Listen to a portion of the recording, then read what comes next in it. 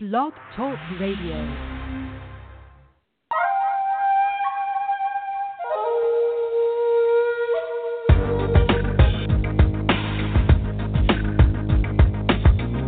You're listening to The Keys 107, opening the doors to endless possibilities in the pursuit of love, peace, and happiness with your hosts, Rafika and Brother James.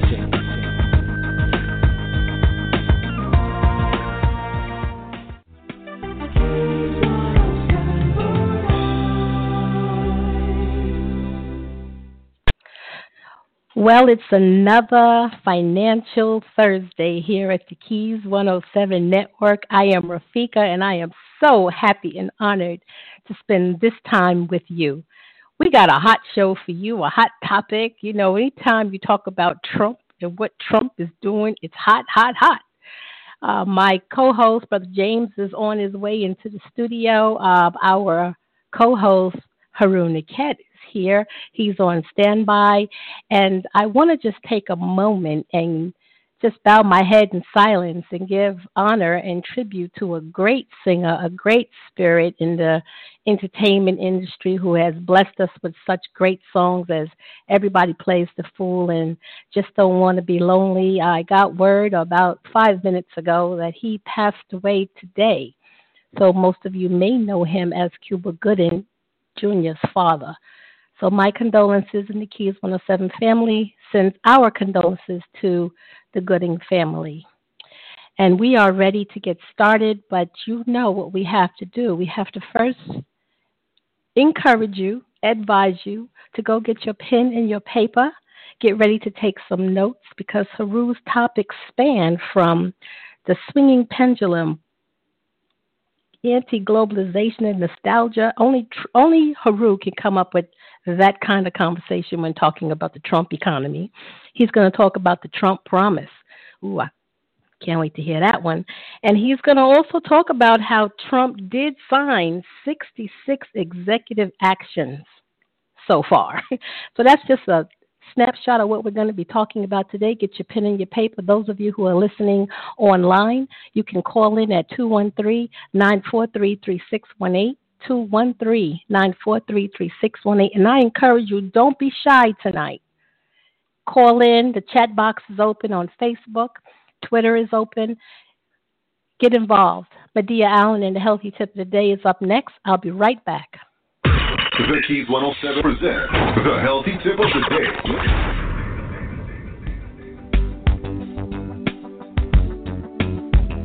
The healthy tip of the day is to rest when you feel tired.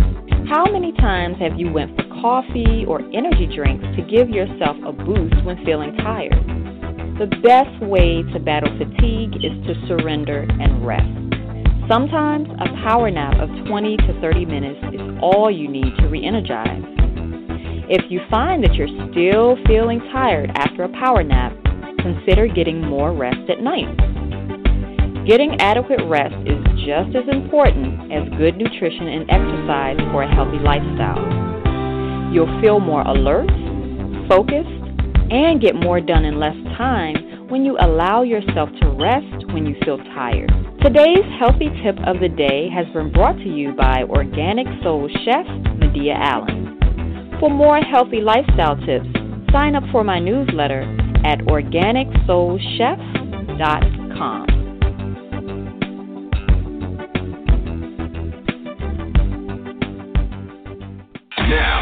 Now, back to the Keys 107 with your hosts, Rafika and Brother James. And you know, Medea Allen always brings it at the right time with the right message. And, you know, her suggestion to get rest is so very critical, especially when you got all this chatter in your mind and you just can't shut it down. She says just take a break, stop, and nap. I like that. Brother James, check in. Your mic is live. Yes, Brother James is here. I'm looking forward to this conversation because I believe we're going to hear a lot of things and get some clarity on what's going on with the economics based upon having new leadership in the White House, that Donald Trump. Yeah. So I'm looking forward to hearing what that Heru has to say about this. and I'm so excited. So I'll be taking some notes as well as asking some questions, and let's get this show on the road. I think it's going to be nice to talk to somebody calm about this topic. So, Heru, your mic is live. Check in.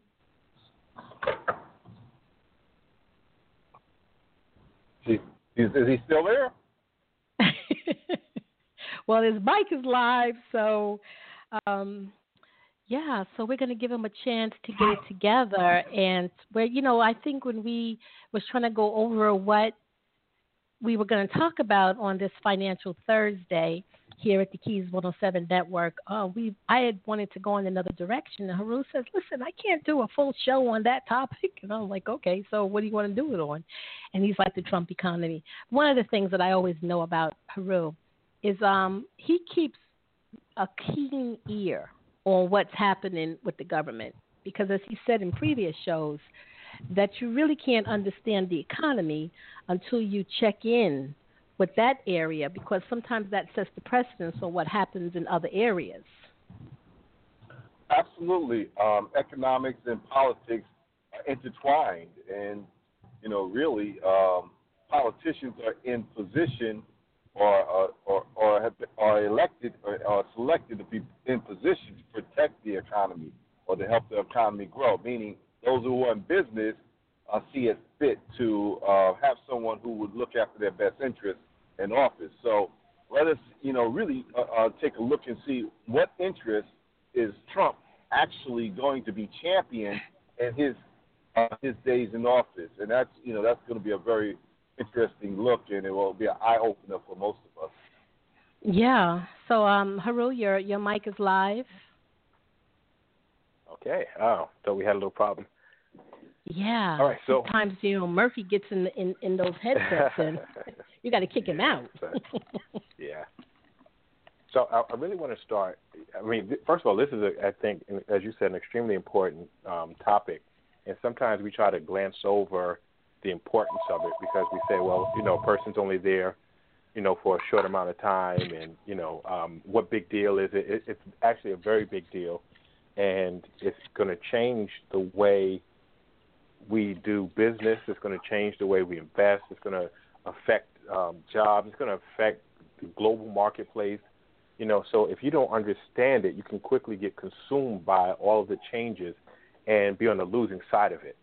And my thing is, no matter what, a person in authority does, we have to find a way to capitalize on that and use it to our advantage.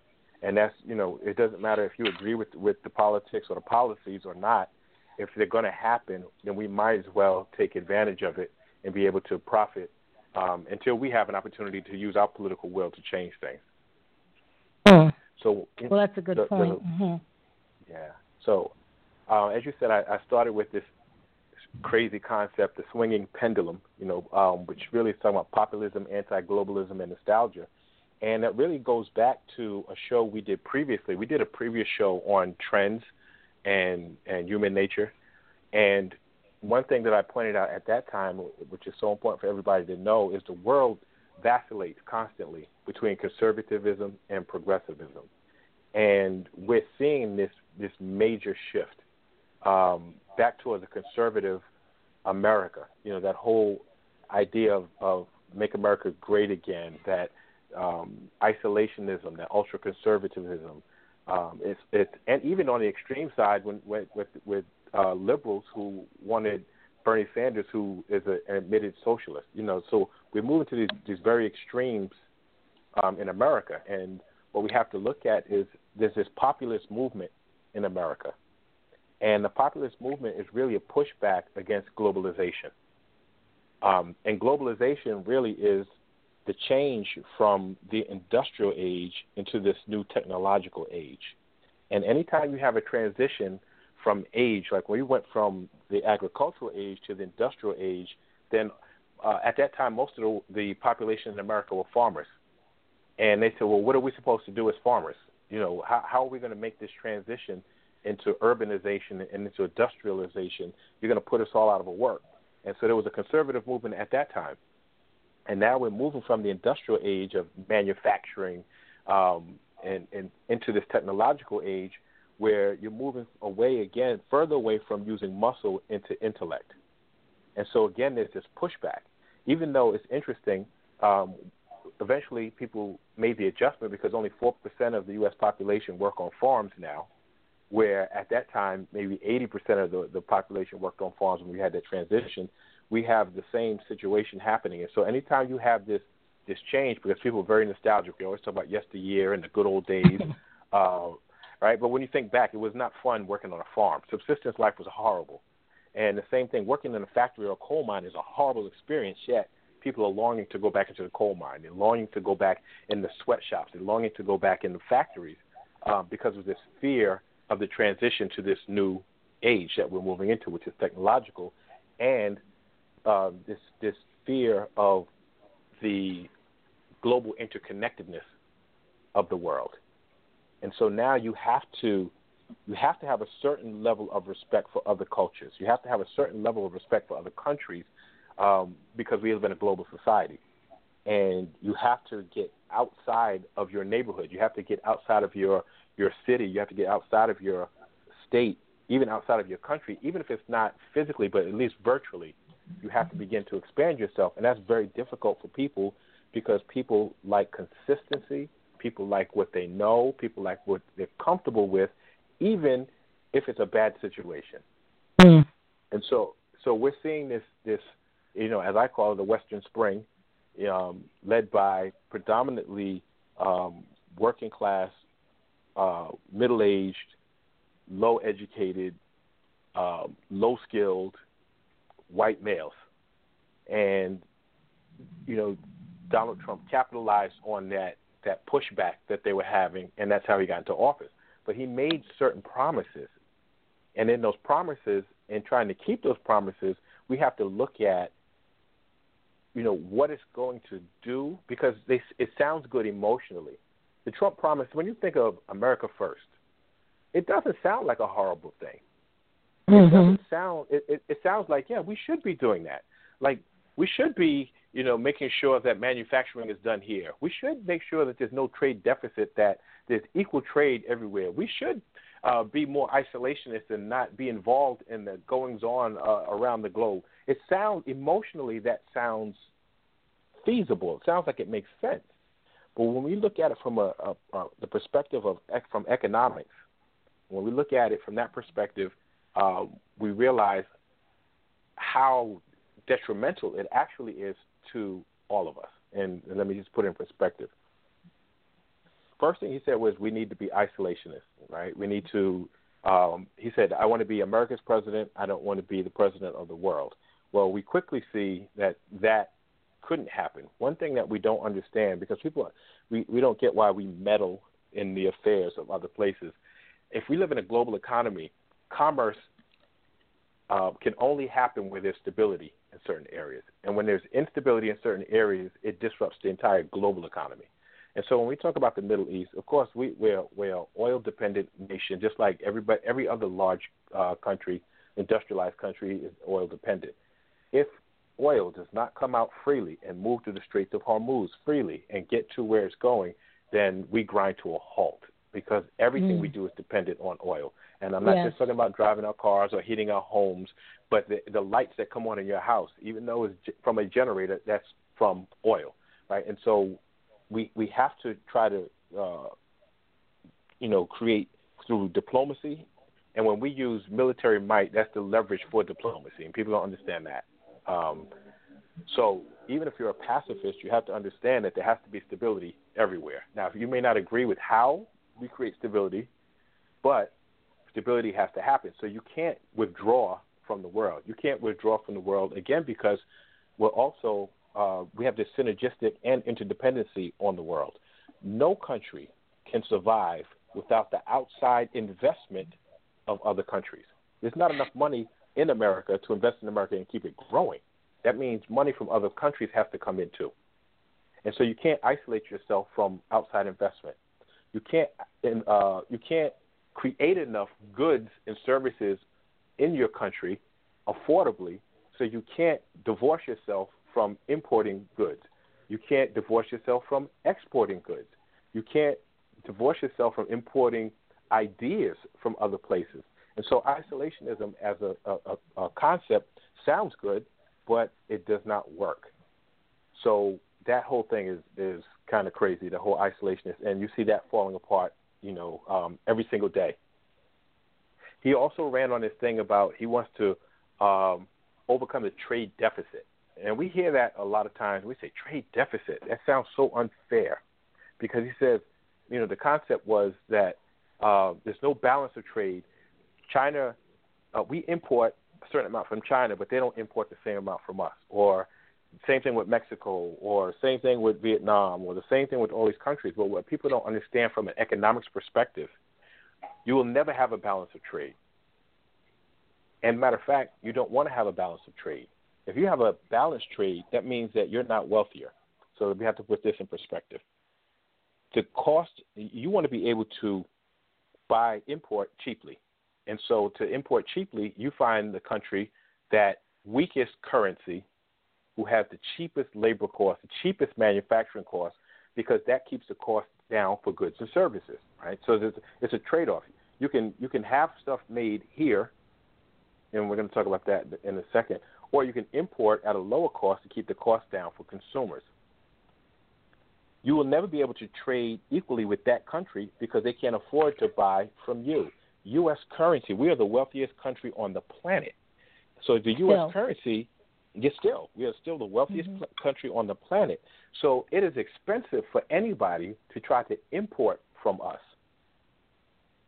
Because there's not an equivalency in the currency value, because there's not an equivalency in our economies, we're extremely expensive to buy from. But we're a great country rather to sell to.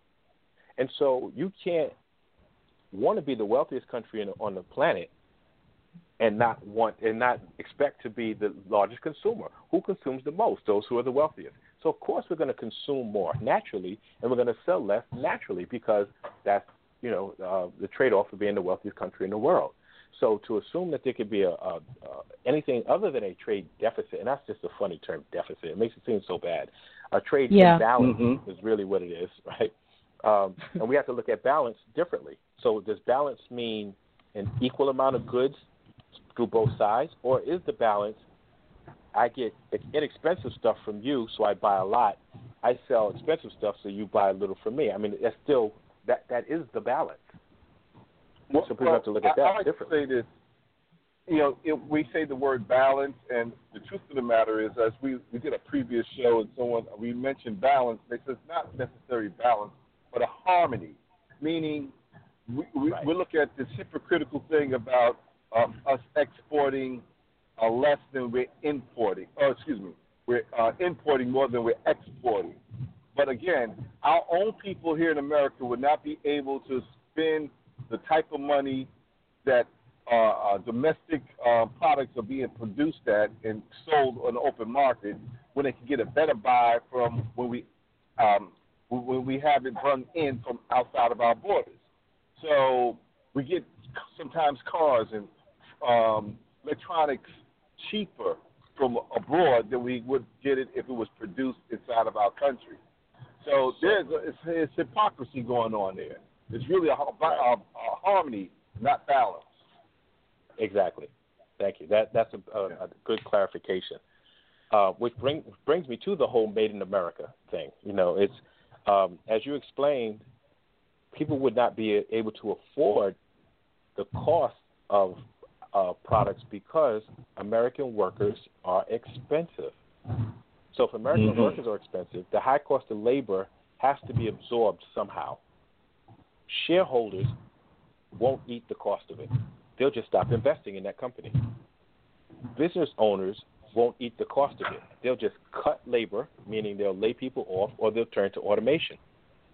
So if you don't want to lose jobs, or people aren't willing to eat the cost themselves and pay far more for goods and services, the whole Made in America idea doesn't make sense. And besides, because we have this interconnectedness with the globe, all countries have different parts made in different parts of the world. Now, you can say it should be assembled in America, perhaps, because we do have that, right? Things can be assembled, but there's no way that it makes sense to have certain parts made in America when you can have them made far less expensively. So the Made in America, not only will it cost more, but it cuts down on your ability to have choice.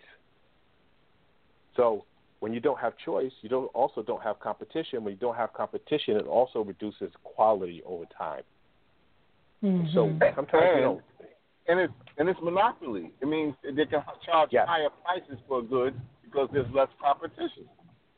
Absolutely, and that's what would happen. You would find maybe one or two companies struggling, and then the bigger ones would just swallow them up. And then, like you said, if there's a monopoly, not only do you no longer have choice, but the prices you can't control the cost of it. So we need competition. We need to have to buy into this whole global thing. But again, like I said, emotionally, America First sounds fantastic. Made in America sounds fantastic. But I remember as a child in the 70s when a lot of stuff was still made in America. That I didn't have a color TV for a long time because the cost of a television was expensive. And if we even looked at what it would cost for a television now, a 36-inch TV made today in America would probably end up costing you a few $1,000s if we stop importing from other countries. It's ridiculous. So I don't think that's where the direction that we would like to go. I don't think that's the direction that we should go, and I don't think it's ultimately the direction that Donald Trump's going to be able to go. So one thing we have to look at, too, there are a lot of promises made in the campaign to the least sophisticated sector of America who had an emotion. No, go ahead. That's exactly where I was going. Go ahead, Heru. No, because that is exactly who he spoke to, the emotional core of America. Yeah. Because he's very smart in many ways. He knows the attention span is very short. And perhaps, I mean, I'm not an analyst, I'm not a pundit, but I'm saying perhaps he anticipated that the campaign promises will not be remembered. And he can just go, or maybe he didn't think it through. But I want to say welcome to all of our callers. We are very happy to see that switchboard so lit up as it is. But if you want to speak to Heru, you have to press the number 1 on your keypad. We're very happy you're here, you're listening. But if you want to join this conversation, and I encourage you to, just press that number 1 and we'll bring you right in. Go ahead, Heru. All right. So I think you kind of talked about what I wanted to say. I don't believe that the vast majority of the campaign promises will be carried out, whether it's because, as you say, maybe his attention span is short and he shifts, or he just doesn't get the support, politically to be able to pull it off, or even globally to pull it off. So a lot of things that were promised that even I feared. There were things that I feared. I was like, oh, my gosh, I can't believe he's saying this.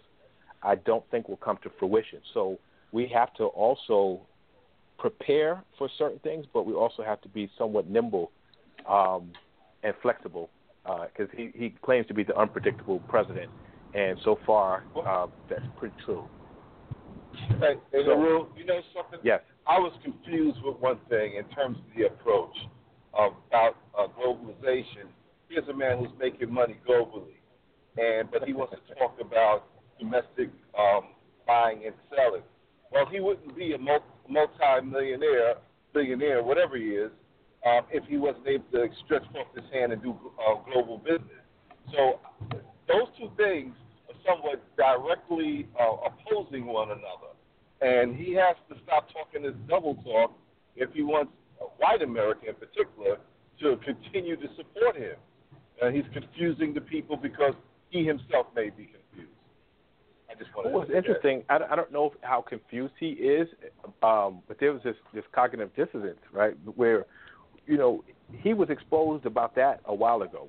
They talked about his suits and his ties and his shirts, and everything that he manufactures is basically made outside of America. And that was exposed during the campaign, and despite that, the desperation of what we call flyover America, middle America, the desperation was so great, and he talked in such a tone that was so recognizable and comforting to them that they were able to overlook that, despite the fact that he was exposed about that. So they overlooked that because all they could hear was, I can go back in the coal mine or I can go back in the factory. Right. I can go back to the day when America was great. Right. And that's and you got to look at it from their perspective. For them, it was greater, right? So when you had the opportunity to, if you worked in the coal mine, to just finish middle school and then know you have a job, no matter how horrific it is to be in a coal mine, no matter how dangerous it is to be in a coal mine, but to know you had a job for the rest of your life, that you were able to sustain a living, and whether even it's a meager living at that for coal miners, but you were able to keep a roof over your family's head and feed them. They long for that, which and in itself is a joke, because even before we had jobs leaving America, the coal industry had been dying steadily for decades. It's just an obsolete form of energy. There's no such thing as clean coal. That was one of his things during the campaign. Clean coal. There's no such thing as clean coal. Coal is filthy, and it's highly pollutant. So, it's interesting because he had the coal miners on the other day, and we're going to get to these executive actions now. And he deregulated all these things, and it still didn't create any jobs. So let's get to that. Trump signed 66 executive actions so far, and I think it's important to give a little lesson on the different types of executive actions. So there's three types of executive actions, and each has a different type of authority, each has a different type of effect, and each even has a different level of prestige. So executive orders, which is the one that we hear about the most, they're the ones that are assigned a number. They're published in the Federal Register. They're almost pretty much equivalent to laws passed by Congress. And so Trump has signed, I think, 24 to 26 executive orders so far.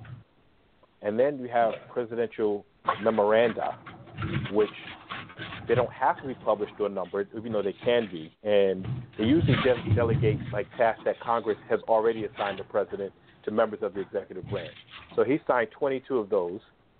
And then finally we have proclamations, which most of us are familiar with, like Abraham Lincoln signed the Emancipation Proclamation. So proclamations have a lot of weight, but most are like ceremonial observances or federal holidays or awareness months or things like that. And Trump has signed, or he's issued 20 proclamations so far.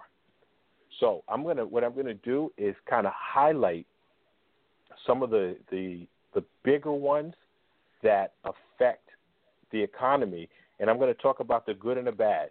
Okay, but I'm going to go a little. Yes. So, is this unusual? The numbers that you've mentioned in the time that he's been in office? Absolutely. So, if you wanted to do a comparison, now he hasn't signed the most overall. I think FDR has that one by far. But if we do like a comparison between, say, him and Obama, let's see, I think Obama signed like 377, I think, in the 8 years that he was president. And let's see, I'm just trying to figure out how many. I have this written down somewhere too. I figured somebody was going to ask this question. I just got to go through my notes really quickly. Okay.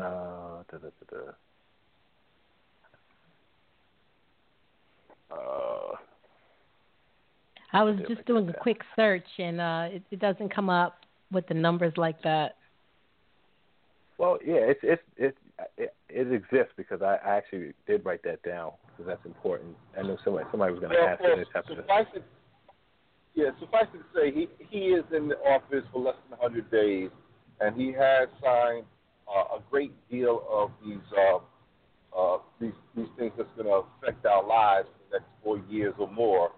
And the problem is that he has not shown the American people that he does his due diligence before he opens his mouth or he acts. And so we are curious to see what some of these things that he's signed, how they will affect the economy, because all of us are holding our breath trying to figure out just how bad off it's going to be. I don't think too many of us are really saying how good it's going to be, but perhaps we're going to find some good in some of these signings that he's executed. Well, I think that we have to find the good, because we can't just sit and fall apart for the next 4 years, right? Right. And so sometimes it's easy to see the Barack Obama, by the way, in 2 terms had 277 executive orders in 2 terms. So in 8 years, 277 was the number of Barack Obama signed. So when we look at Trump, the pace that he's on, right? Executive orders, he's already signed, like I said, 24 in 89 days. That's a lot. But like I said, FDR signed 3,700 during his tenure, but that was during the coming out of the Great Depression. So, when you look at the number, it's pretty high. Mm. Okay, so let's talk about those. We have to find some good in here, and it's not that there's good in what he's doing. And so let me rephrase that. I don't find anything good in what he's doing.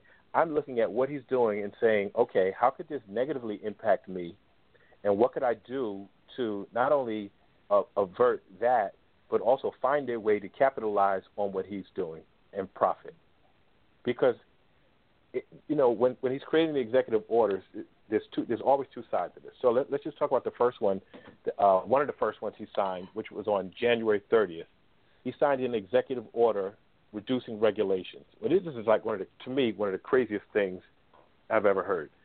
So the order required any federal agency that proposes a new regulation to identify 2 existing ones to eliminate.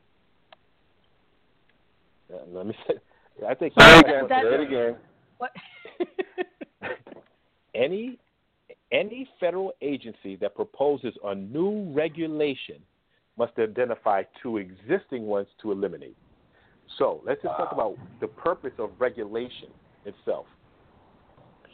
Regulations are created to protect people and environments, right?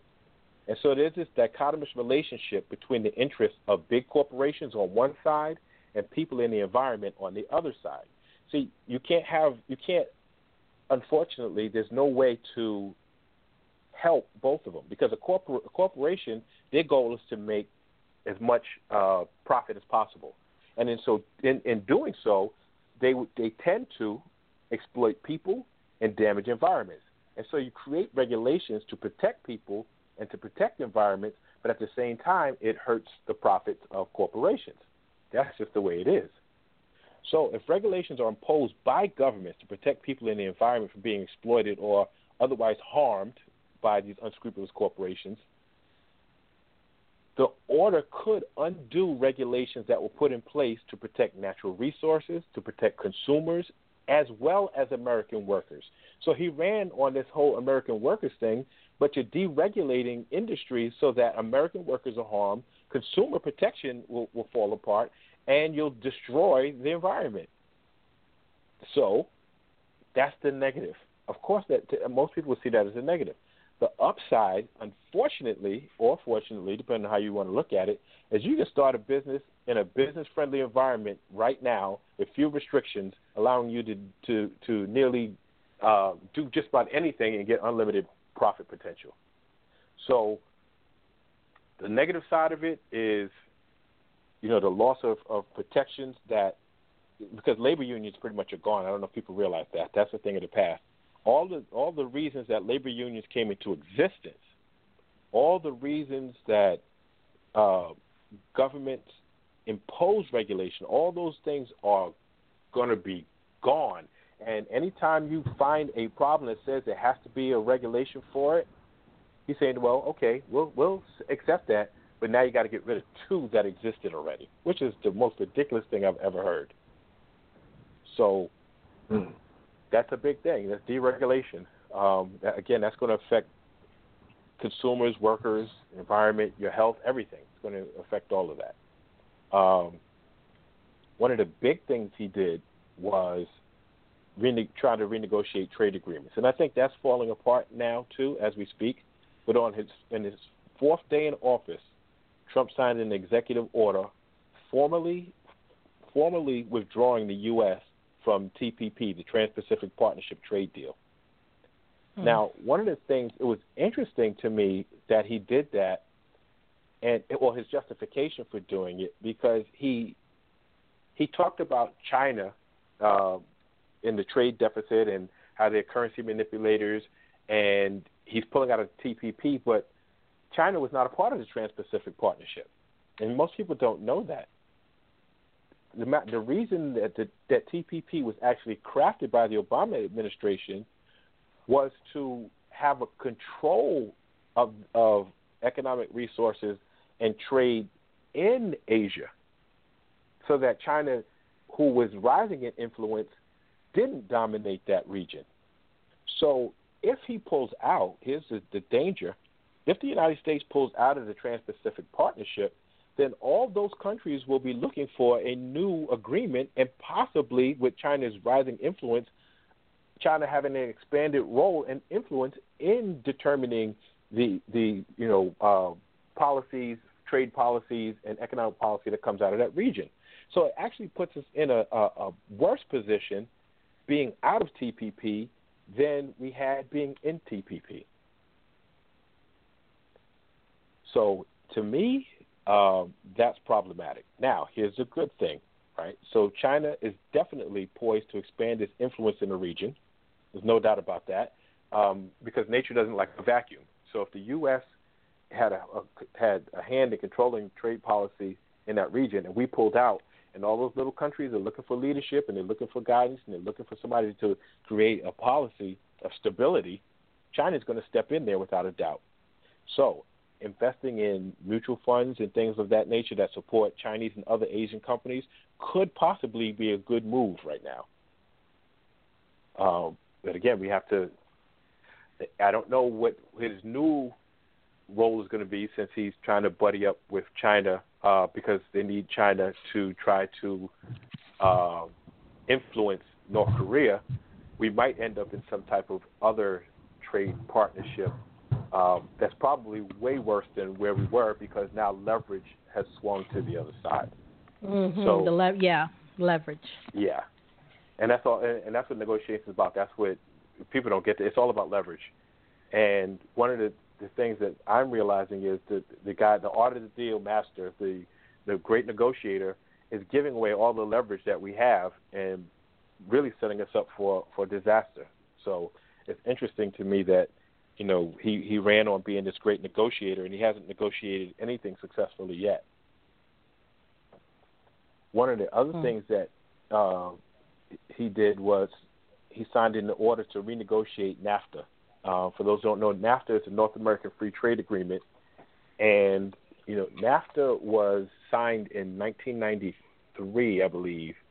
And what it did was it created free trade between Canada, United States, Mexico, and United States. And what it did was it took away a lot of the tariffs to create a free flow of trade, which actually benefited the U.S. greatly. There's so many. Actually, it created jobs. We didn't lose jobs with NAFTA, which was one of the things that he talked about. And NAFTA quadrupled trade to $1.15 trillion as of 2015. It increased U.S. growth by 0.5% annually from the time it was created. It created 5 million U.S. jobs, including 800,000 manufacturing positions that didn't exist before. Canada and Mexico invested $240.2 billion in the United States, while U.S. companies invested $452 billion in those countries. But again, that's the harmony, as Brother James said. That's the harmony of it. The United States imports $294.7 billion worth of goods from Mexico. And that's as much as it imports from China. So it doesn't make sense to me why you would threaten that relationship. So any trade change is going to threaten the flow and the price of the imports from those places. That includes oil. So we forget we get a lot of oil from Mexico. That includes manufactured products like electronics, like we talked about earlier. But we forget fruits, vegetables, coffee, cotton. It's going to affect the cost of all those things if we suddenly, want to put tariffs on anything imported from Mexico. That's ridiculous. You're going to cost that 800,000 manufacturing jobs that it created. You're going to lose that. The 5 million jobs overall that are dependent on NAFTA, you're going to lose that. What would probably happen? Go ahead. No, go ahead. I don't want you to lose your thought. Go ahead. What will probably happen is that Mexico and Canada will reinstate the bilateral trade agreements that we had before, which weren't really that great. And so, I don't know, the U.S. Trump wants to have a different relationship with Canada, our neighbors to the north, than Mexico, our neighbors to the south, and create, this separate agreement as opposed to seeing it as one unified thing. So I don't know, you want to chime in there? So I wanted to read a quote from WhiteHouse.gov on NAFTA that Trump said today at 12:13 p.m. He says, of course I lost it just as I was going to say, because he speaks just to how he made, he said in the beginning of it, he said he was going back on his campaign trail and he was seeing all the factories shut down and shutters that he wanted to bring it back. He says, and one steel mill after another has been shut down, abandoned, and closed, and we're going to reverse that. He says our countries have made a living taking advantage of the United States in so many ways. Then skip a few paragraphs down. He says, since the day I entered office, I have followed through on that pledge, big league, beginning with our withdrawal from the Trans-Pacific Partnership that would have been a catastrophe for our businesses and our workers. I am very proud of that withdrawal. Some people say, oh, gee, I wish you didn't do that. But the smart people say, thank you, thank you, thank you. That would have been another NAFTA disaster. And NAFTA, believe me, was a disaster and continues to be a disaster for our country. WhiteHouse.gov. That's what he said today. That's frightening that he's still hanging on to that. Yeah, what befuddles me as well. We're going to talk about really causing a hostile trading environment between our neighbors to the south, per se, Mexico, and any of our brothers and sisters down in Central America. And then you turn around and you have a policy that deals with kicking out all the illegally entered persons coming from the south of our border who are actually out here working and doing jobs that most of us don't want to do. And it just seems to me that he's actually creating an environment of Cold War with someone who has not declared war on these countries to the south of our border. This might backfire on us. Oh, it's definitely going to backfire. And so with the crazy thing is, even if he eliminated NAFTA, it doesn't mean that those jobs will come back to America, Mm-hmm. So, it's interesting to me, that he ran on that and people bought into this idea that Mexico was the problem. Like you said, nobody wants to be a migrant worker who lives in America now. As a matter of fact, you couldn't afford to. The very fact that they live in Mexico and come here and work and can go back to Mexico is the only reason that they can survive off the meager wages that are paid. And unless people want to pay a whole lot more for the fruits and vegetables that they do get, it doesn't make sense. American workers can't survive on it, don't want those jobs, didn't want them a long time ago. it's the same thing. You know, when we had when African Americans came up from down south, when we first came out of I don't want to say because we were the migrant workers first. Mm-hmm. You know, until we got ourselves in a position where we didn't have to take those jobs. We don't want those jobs either. So it's not even like they took the jobs from African Americans. We were able to move to urban centers and get different types of jobs. We didn't want it. Nobody wants those jobs. So it's ridiculous to me when you talk about let's eliminate that because they're a threat to U.S. workers, but nobody wants those jobs anyway. Exactly. I mean, and then if you talk about businesses that are doing businesses based here that are doing business in countries such as India, you know, how does that affect that? When we started our company, Moon 107, we was able to have garments made in India at a very reasonable rate that we could not have done that here. Right. So if you start putting tariffs on everything, you know, that's ridiculous. You're going to tax. You're effectively putting a huge tax on anything that's purchased outside of America. So we have to also look at the quality of life of the average person, right? Most people today, despite how wages have not increased greatly over the years, still can boast of having a far better life than their parents had and their grandparents had before them and their great-grandparents before them. Each generation has been able to create a better lifestyle up to this point, despite, the economy not being the greatest. So, again, it doesn't make sense. And a lot of it has to do with the cost of keeping goods and services low because of globalization. So, Heru, we have a caller on the line, and I believe this caller is ready to weigh in because that number 1 has been pressed. Welcome to the Keys 107. Can you all hear me? Very clearly. Hello. Oh, hi, this is Aisha. How are you? Aisha, I thought I recognized that number. I know, right? It is, sis. One of the things that I had wanted to say was I was watching on Rachel and Elizabeth, forgot her name. She's a senator, Elizabeth. Warren. Anyway, Warren. Elizabeth Warren, yes. Elizabeth Warren. And what she said was, don't watch what he says, watch what he does. And I've been doing that anyway. I've been watching to see what it is that he actually does because I know that he's a liar and he talks rhetoric. So the first thing that I noticed that he did was to put in billionaires and Goldman Sachs former CEOs in place, and also Rex Tillerson, who was an executive for Exxon for all of his life. That was the only job he had was as an Exxon. And I realized the major mega deals that are made in Russia around oil. So I knew that this country was going to be sold out. The workers and the poor folks were going to be sold out once he did that. The other thing that I wanted to mention was that I had predicted this many years ago, but when the country is in trouble historically, when the country is in trouble financially and, economically, financially, the first thing that European people of descent tend to do is blame people of color. And that's the first reaction that they have.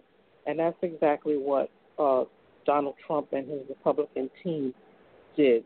They went on that historical fact and they frightened people with the thought that it's people of color, it's those people that are taking your jobs.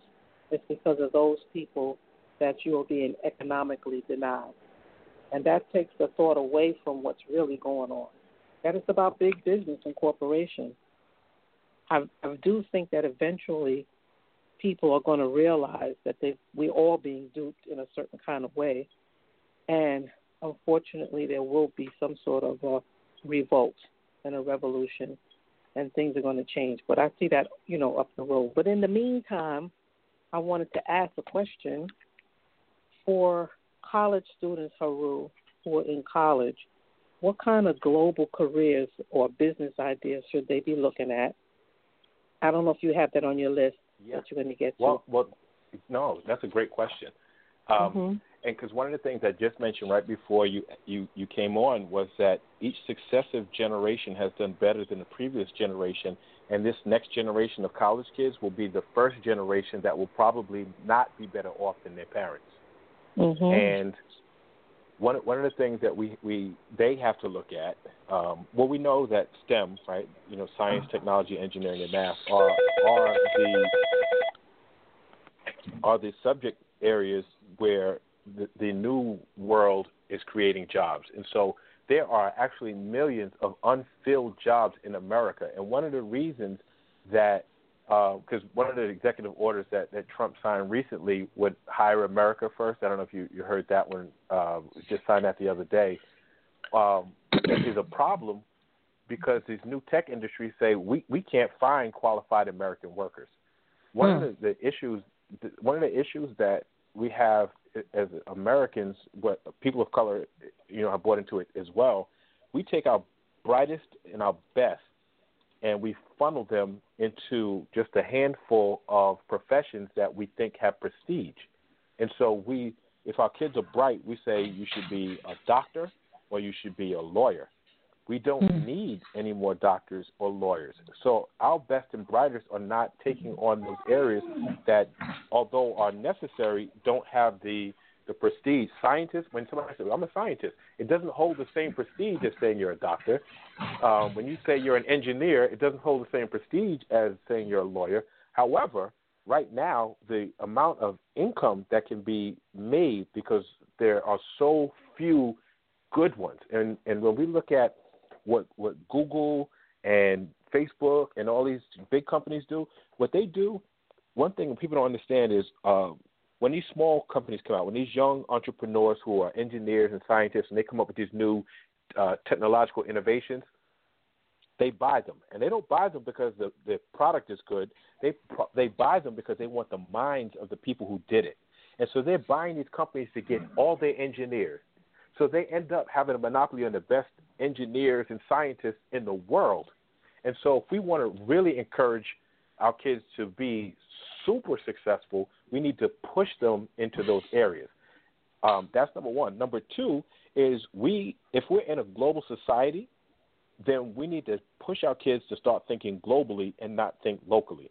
There are emerging countries around the world who are desperate for skilled labor. And when I say desperate, I mean they don't, and those are areas you don't have to even be in STEM.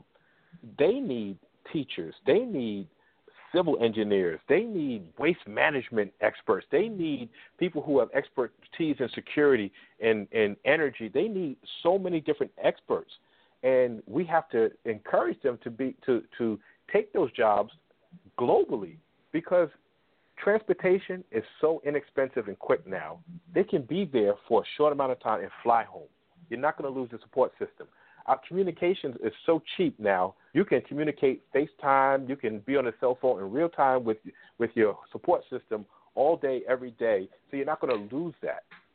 And so they can't be afraid of where the jobs are, which is again in the STEM technology, in technology for STEM.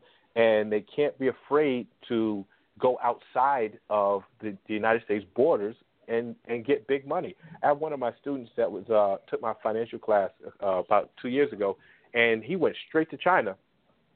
And he just sent me a message. He said, I bet you wonder why I'm still in China. Because he's living it up in China. He's a black man who's like a superhero in China. He just sent me a video. He's doing commercials now. He went there to teach English to Chinese students.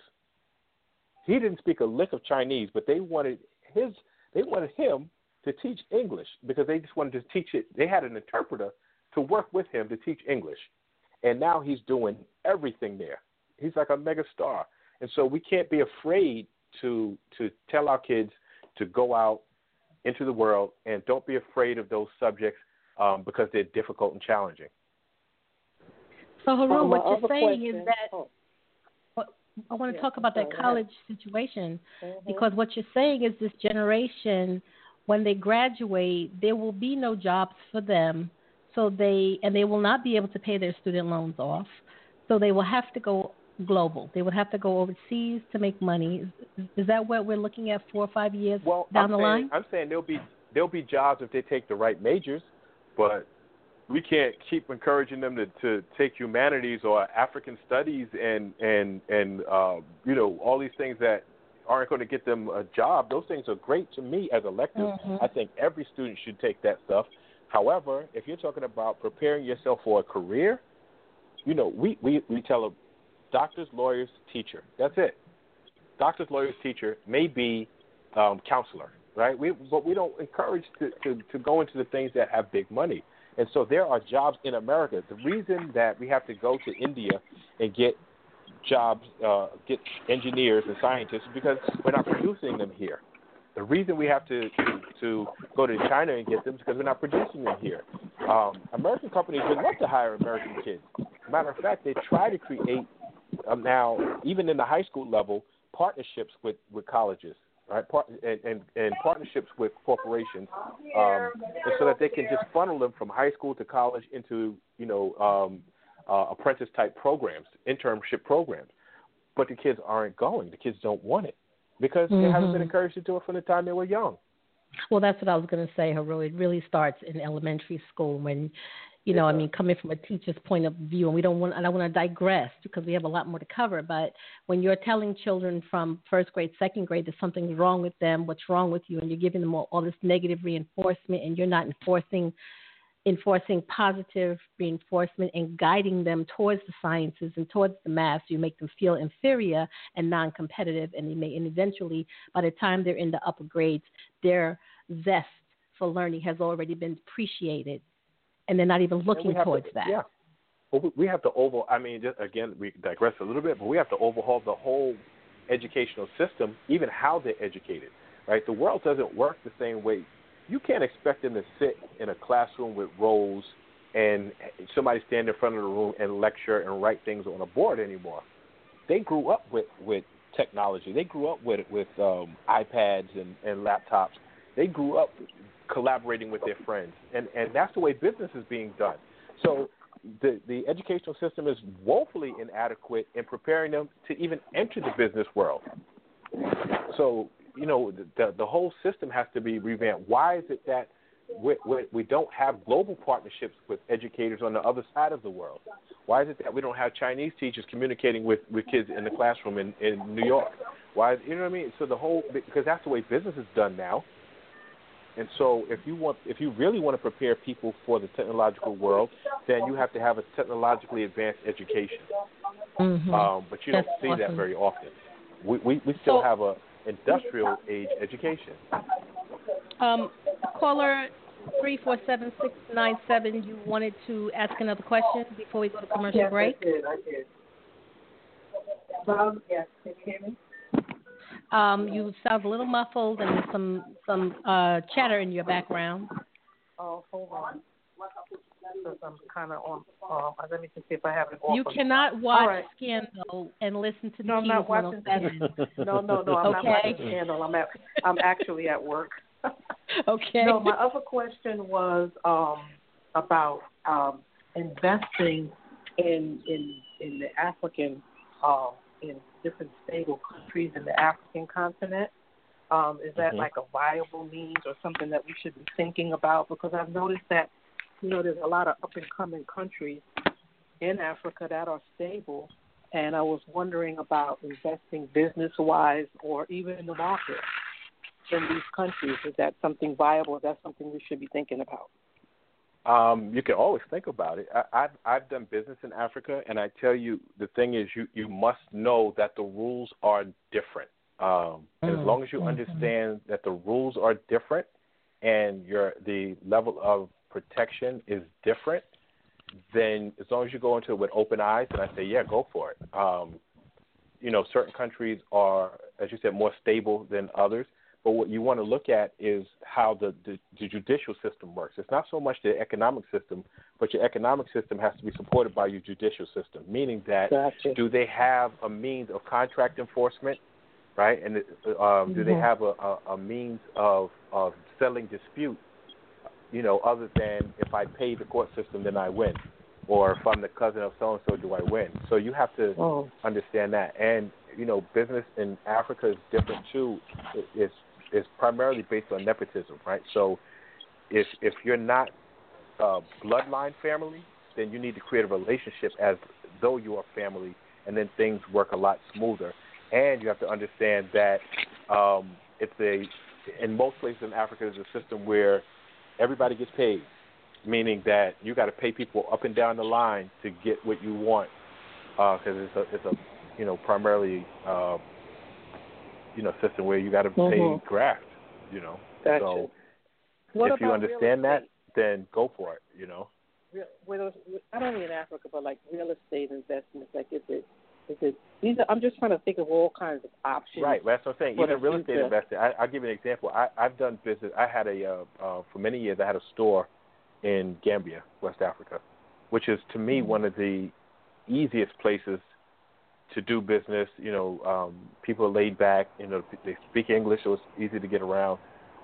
There was a friend of mine who went and he tried to buy real estate, and he didn't understand that there's different rules for buying real estate. So he thought he could do a transaction with the person who was sitting on the land, and he signed a contract, and there was a big dispute because he didn't get clearance from the local chief. The chief has to approve everything. And he said, well, I have a contract. He said, a contract means nothing here. So he didn't even have a legal recourse. He couldn't take it to a court because he didn't. So like I'm saying, there's different local rules depending on where you're at that you have to understand. It's not, we have this idea that everywhere works like America. America actually has one of the absolute best systems in the world set up to do business and to have your business protected legally. We have more lawsuits in America by far than any other place in the world. So, our judicial system backs up our economic system. So it's feasible so you should definitely go and travel and spend time in these areas and make alliances. Yes, before you do anything, and make sure they're real alliances, because I know people who got caught like that too. Right. But once you have the right connections, then things could go, can go very smoothly for you. Yeah. All right. So we just want to make sure that you don't buy into the email that comes to you and hold that as credible. I'm Rafika, the co-host of the Keys 107 Network. You are tuned in live with our financial guru and business consultant, HeruNekhet, and our lovely caller, Aisha, who has asked some very pertinent questions. We're going to go for break, and when we come back, Heru is going to talk about the Keystone XL and the Dakota Access Pipeline. And as you know, we did the show with Queen Yanazada when they were protecting the water. So we are keen on this conversation and anxious to get back, but we got to just take care of this. The fluffs are calling us. The Keys 107. We'll be right back. The first are a family of clouds up in the sky, keeping the earth clean so you will be alright. They'll teach you your ABCs and your red, blues, and greens. Fluff our heads and help. The Fluff Presents the Alphabet is available on Amazon.com and on Kindle. So get your copy today. For more information, visit them online, www.thefluffamily.com.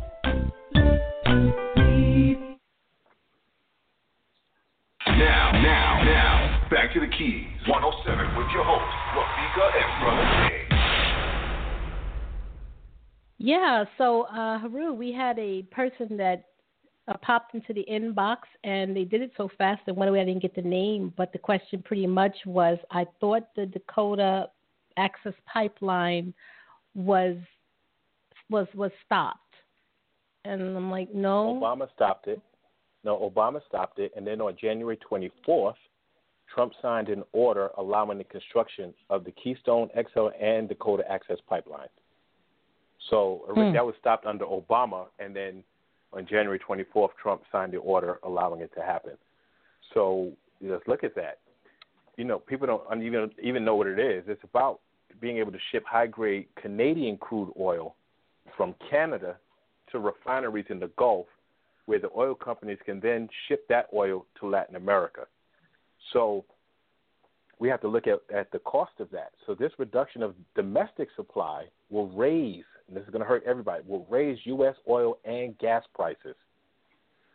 So completion of the entire pipeline, will raise the pump price at the pump probably in the Midwest and the Rocky Mountains by 10 to 20 cents a gallon. So right now, a lot of the oil being produced in Canada and North Dakota has trouble reaching the refineries and the terminals in the Gulf because it's so far.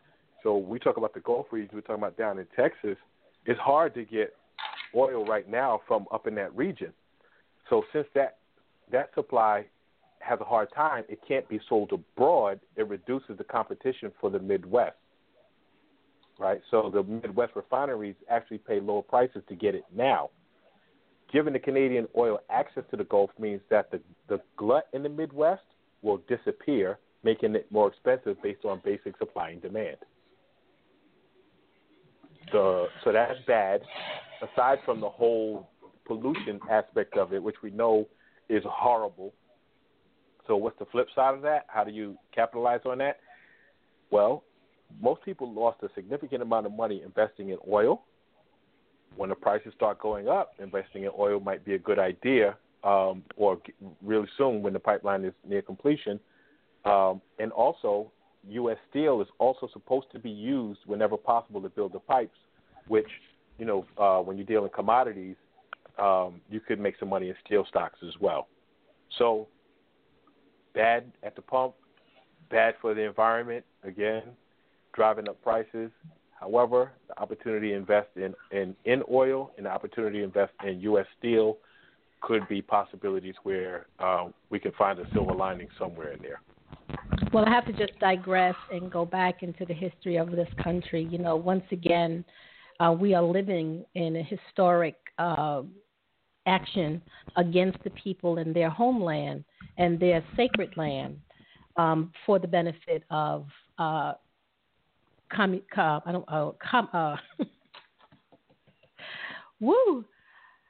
my brain was going too fast. For the benefit of capitalism.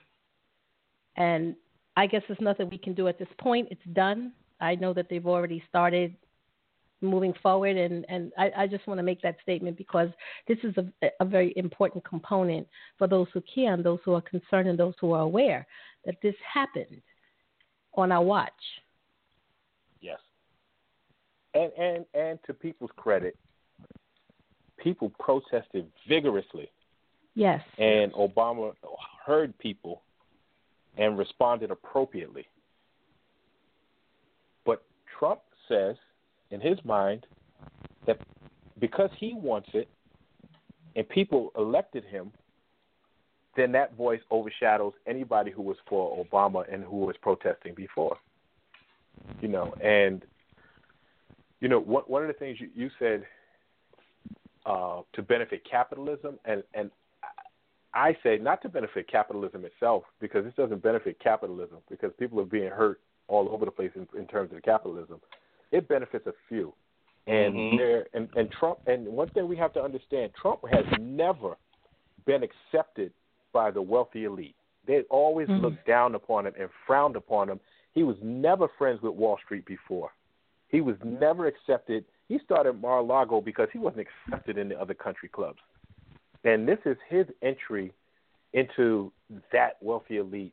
And he's doing everything he can to buddy up with them and play like he's always been a part of that. And so it's not benefiting capitalism as a whole. It's benefiting that tiny group of power brokers who are at the top, who now he's trying to make an alliance with.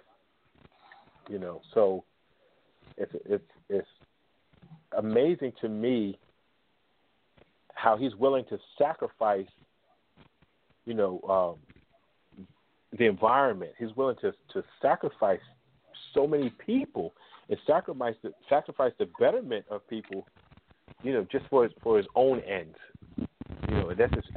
And for me, I think it's totally personal with him.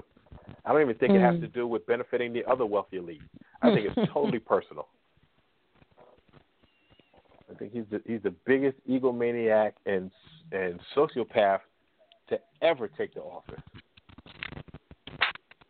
But anyway, so you know what, Heru, I get what the undercurrent in I think all of us who are listening in, that it's a dual edge with him, and it's very difficult to talk about the concrete business and the concrete decisions, and like you said, the 66 executive actions, without speaking about the other part, because they are just so tightly intertwined. Mm-hmm. So we should move on. Go ahead. Yeah, I think it's important also to. I think one of the things that Hope was trying to drive in is that, you know, even through adversity and in difficult situations, we still have to have a strategy. We cannot succumb to the emotion and the fear of it all and not have some economic strategies in place that will get us through, you know. So unfortunately, you know, with the Dakota pipeline, and by the way, I'm involved in somewhat with that, but they are still, the water warriors are still out there. They still need our support. They're still trying to lobby and do what they can to protect the waters. So even Thank though you they for didn't win that particular. Yeah. Thank you for correctly naming them, because that name would not come to me for anything. The Water Warriors. Yes. They're still out there. They're still keeping an eye. They're still trying to do whatever they can to protect the water and to have clean water for our future. But in the meantime, strategically, as a people, if we can, you know, drop some money here and there to make some money, it's not a bad thing. It's taking lemons and making lemonade, as my girl Beyonce said. Well, she didn't say it first, but you know. Yeah, I got it. So I think Haru, if I'm correct, I think that's the point. You know, of this is that, you know, we have to be strategic, and we have to, you know, we cannot give in to fear and emotion as much as possible. Yes, absolutely. So I think that would be a good segue into talking about the removal of the discount for Federal Housing Administration mortgages for low-income home buyers. Yeah, that's scary. All right, so what people don't know is FHA, people commonly know it as FHA, which is the Federal Housing Administration. They back mortgages for home buyers with less than perfect credit scores, allowing them to put a small down payment down. And they actually do this for about 1 in 5 mortgages. So it's a large. You're talking about 20% of mortgages are backed by FHA loans, and you know, again, it allows that to happen. President Trump signed an order to remove a discount on FHA mortgages for low-income buyers, which is crazy. Why? I mean, is he required to give a rationale for this?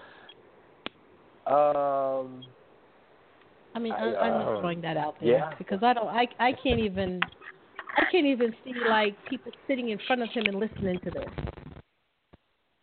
Well, I will tell you that it will affect the real estate market, and because people are not going to be able to jump over that hurdle of putting that large down payment down. Yep. There are going to be an overwhelming amount of people looking for rentable apartments and homes. So you change the dynamics of the real estate market, because the sales of home kind of dictates the economy, you know. And if you see home sales are down, normally the economy is down. So I don't know if this is going to be a positive action as well. Okay, so let's look at it. So higher mortgage prices might lessen the pool of available buyers, right?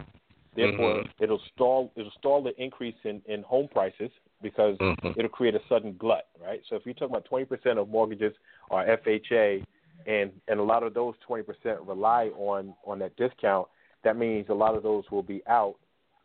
It's good and bad. So if you create a glut, it stalls prices, but it becomes more of a buyer's market than it does a seller's market, but that's offset by the lack of available buyers. So some people who have the cash to do it could find better deals in this market if that happens. The flip side of it is sellers will lose out, because it will reduce the cost, because there'll be this sudden glut. So if you're on the selling side, bad. If you're on the buying side, and you can afford it, then it's good. If you're on the buying side and you couldn't quite afford it and relied on that, then it's bad. But the reasoning why, I don't know. Well, one of the things And how does this impact young people? Young people who are... That's bad. Yes, because housing prices are already astronomical. And as we said earlier, incomes are not necessarily going up. This will mean that young people will be in your house longer.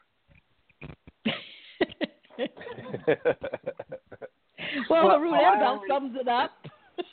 I already predicted, and people looked at me like, oh, wait, I already said that the truth is going to be, multiple families living in 2-3 bedroom apartments, and you're going to have, you're going to have mothers, grandmothers, aunts, nephews, cousins living in one space, and those who can work will work, and the others who can't will be cleaning and cooking for their kids. Aisha, you're coming in a little broken up. A little fuzzy there. Yeah. So I think, I think as Heru is laying out these things, as you said, Aisha, it's not to get fearful. It's just to sort of look at it from both sides. So if we know that we have a 3 to 4 to 5 year projection, then we can better prepare ourselves, and then we're not getting crazy, and perhaps we don't, find ourselves, in a very bad situation. Well, let me just say this. What you can see as a positive, and it's only for a select few, those who have the financial wherewithal to invest in homes and buy up multiple homes because they can buy them cash or they have the credit lines to do such, they can increase their inventory, and then there's going to be an enormous increase of folks looking to rent homes. So if you're buying homes as an investor to rent them out, you will be in a stronger position. But not everybody's in that position where they can buy multiple homes to rent out. So if you're an investor, this might be a good time to seek out properties and get the best buy for your bang for your buck, and then find renters to keep you rich and happy. So we're coming close to the hour. Go ahead. I'm sorry, I didn't. Have you looked into the real estate in Detroit? Yes, I have. I take trips to Detroit regularly.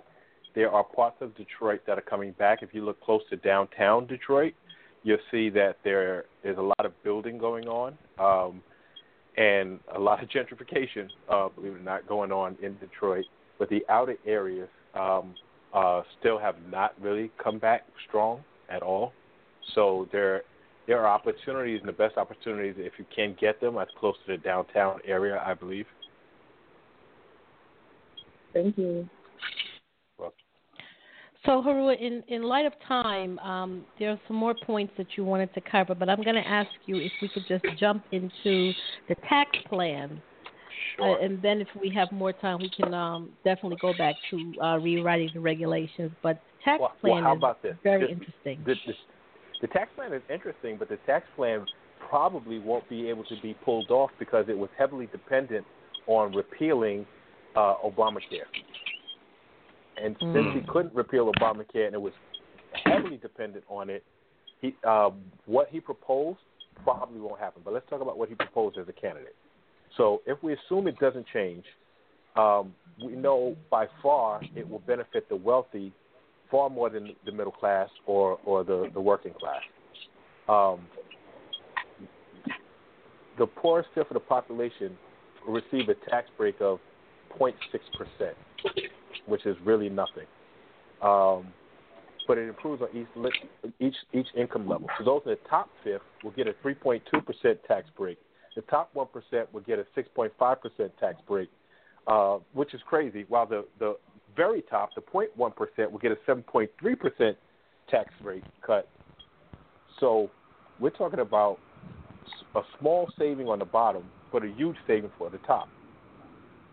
The second, his tax plan would increase the debt, and that's because the most wealthy contribute the lion's share to the total tax revenue, but they're going to get a break. So Trump says he would offset the tax cuts by eliminating the loopholes, but he clearly is not specific as to what loopholes he's referring to. His plan will increase the federal deficit by about $10 to $12 trillion, according to the Tax Foundation and Tax Policy Center. It's going to hurt the poor since it caps deductions above $200,000. The very wealthy, are going to come out smelling like roses. It hurts parents of school-aged children because they lose a personal exemption for each child and don't qualify for the child care expense deduction. That means almost 10 million parents will see a tax increase. So Trump is basically betting on the trickle-down economics, theory, and that theory advocates that giving tax cuts to businesses, because one thing he wants to do with businesses is corporations is create a flat 15% tax rate. Right now, it's 15% for $50,000 net or less, and then there's a gradual increase up to, I think it's 39%. He wants to make it a flat 15% no matter how much you make. So companies like Amazon and Google and Yahoo, they'll only pay 15% tax. That has never, ever, ever worked. So trickle-down economics is a theory that if you give tax breaks to businesses on the top, it'll create jobs on the bottom. It doesn't create jobs on the bottom. It never has. It won't do it. And so basically it won't boost the economy the way he promised. Everybody on the bottom will be hurt, and everybody on the top will do extremely well.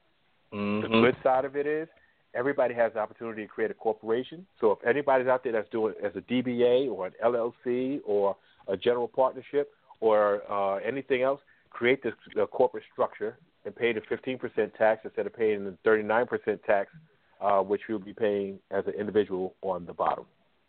So that's, in a quick nutshell, what the tax plan is all about. Okay. Well, that's good preparation, Aisha. Get that company started. Yes. So you want to talk a little bit about the rewriting of the regulations? I do, because that's more important than the tax plan.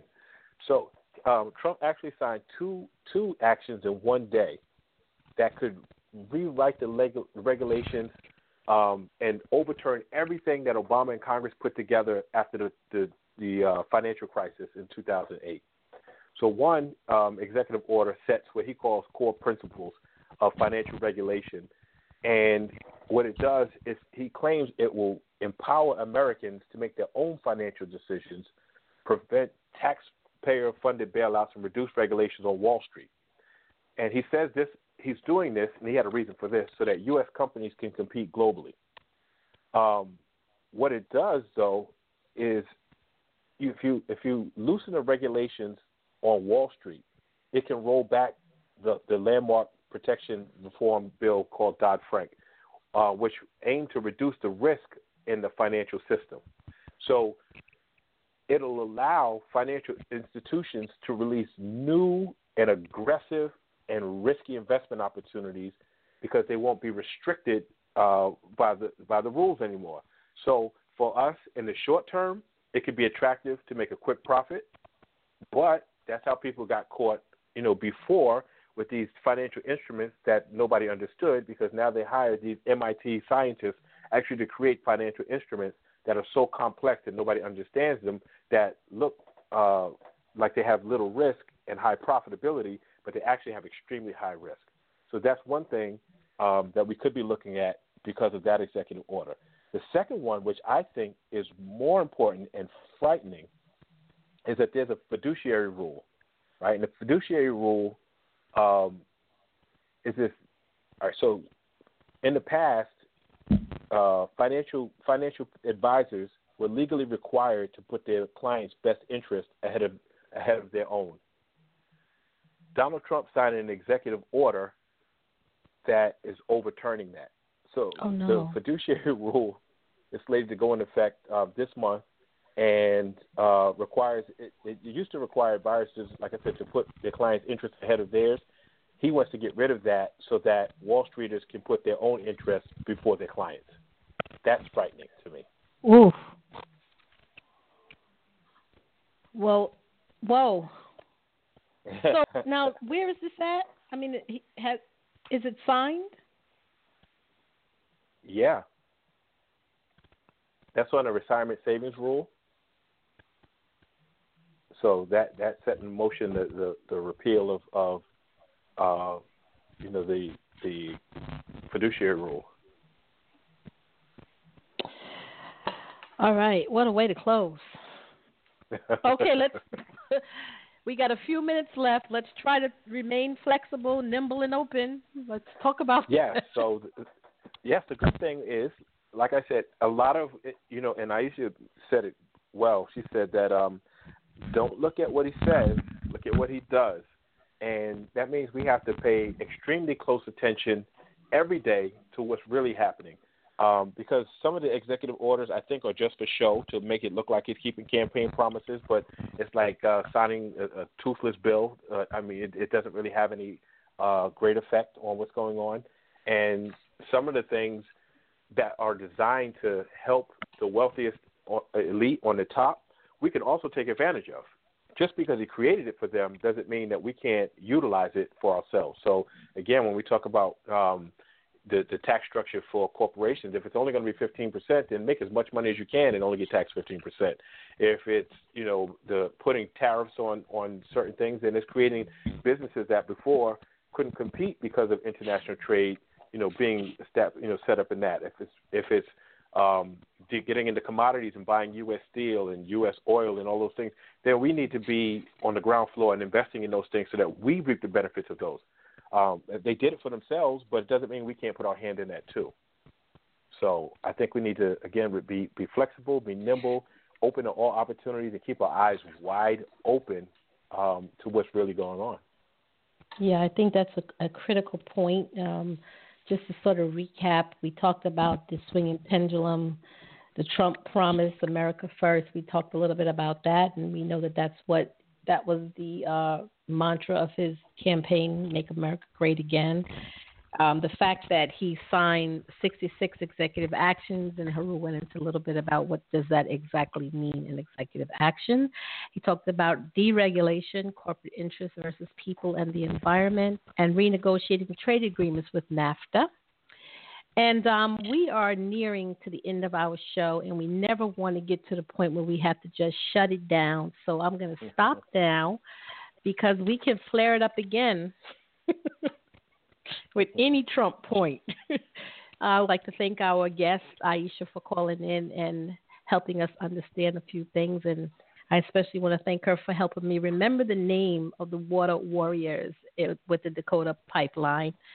And maybe it's a good time to bring Queen Yanazada back on, James, so she could talk about it from her boots to the ground perspective. Well, we could do that. We'll give her a shout out and see when she's ready to come on board. I think she'll do that without a problem. Sure. And Heroic, once again, thank you as always. Heru's next Financial Thursday will be May 18th, so you put that on your calendar, save the date. We will announce that topic at another time. Coming up next week, we have a tribute to the Shylights with the last man standing, the only living member of the iconic R&B recording group, the Shylights. Marshall Tompkins will be here. Have you seen her? He'll be here to talk about his life and legacy and share some very special stories about the Shylights and some new news about what's coming up for them.